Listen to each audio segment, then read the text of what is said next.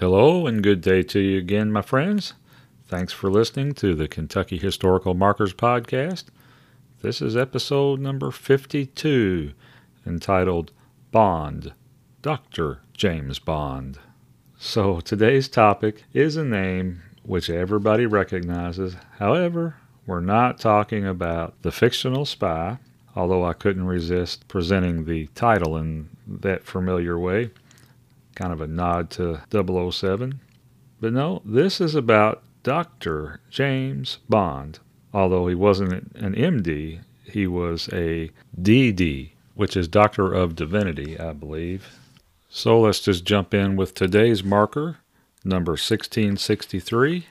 That's 1663.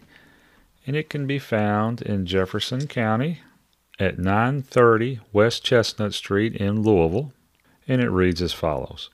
Born in Woodford County during slavery, James Bond was raised in Knox County. He led a young steer to Berea College for his tuition. In 1896, became a trustee of Berea.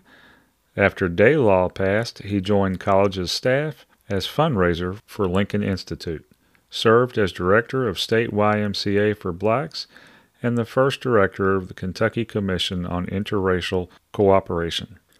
And on the reverse side, it says, early leader and educator, James Bond, a student of theology, obtained his bachelor's degree from Oberlin in 1895 and his doctorate from Berea in 1901. He was YMCA service director at Camp Taylor during World War I, traveled state and civil rights endeavors, and facilitated compromise, which established Chickasaw Park.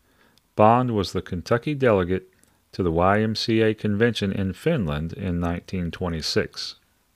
Okay, so as the marker stated, Dr. Bond was born in Woodford County, but an article on the Explore Kentucky History website listed his birthplace as Anderson County.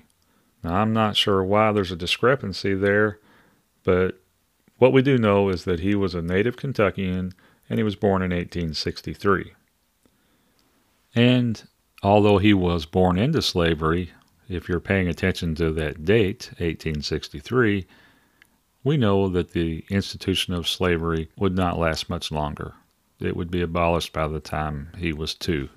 A man by the name of Preston Bond owned the farm, the property where he was born, and was most likely his father.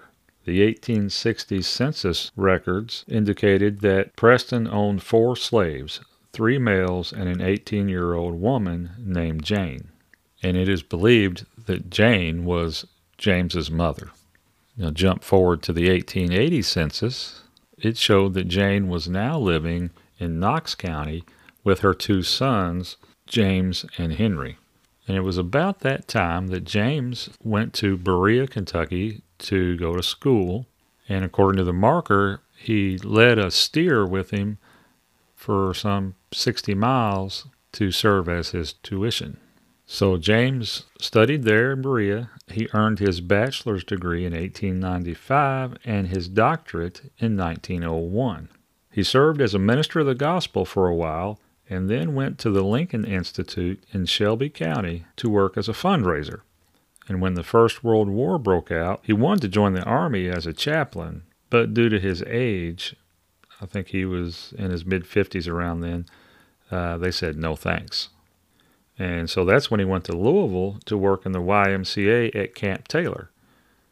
I guess he just wanted to serve in some capacity, and that way he could work with the soldiers at the Army camp there.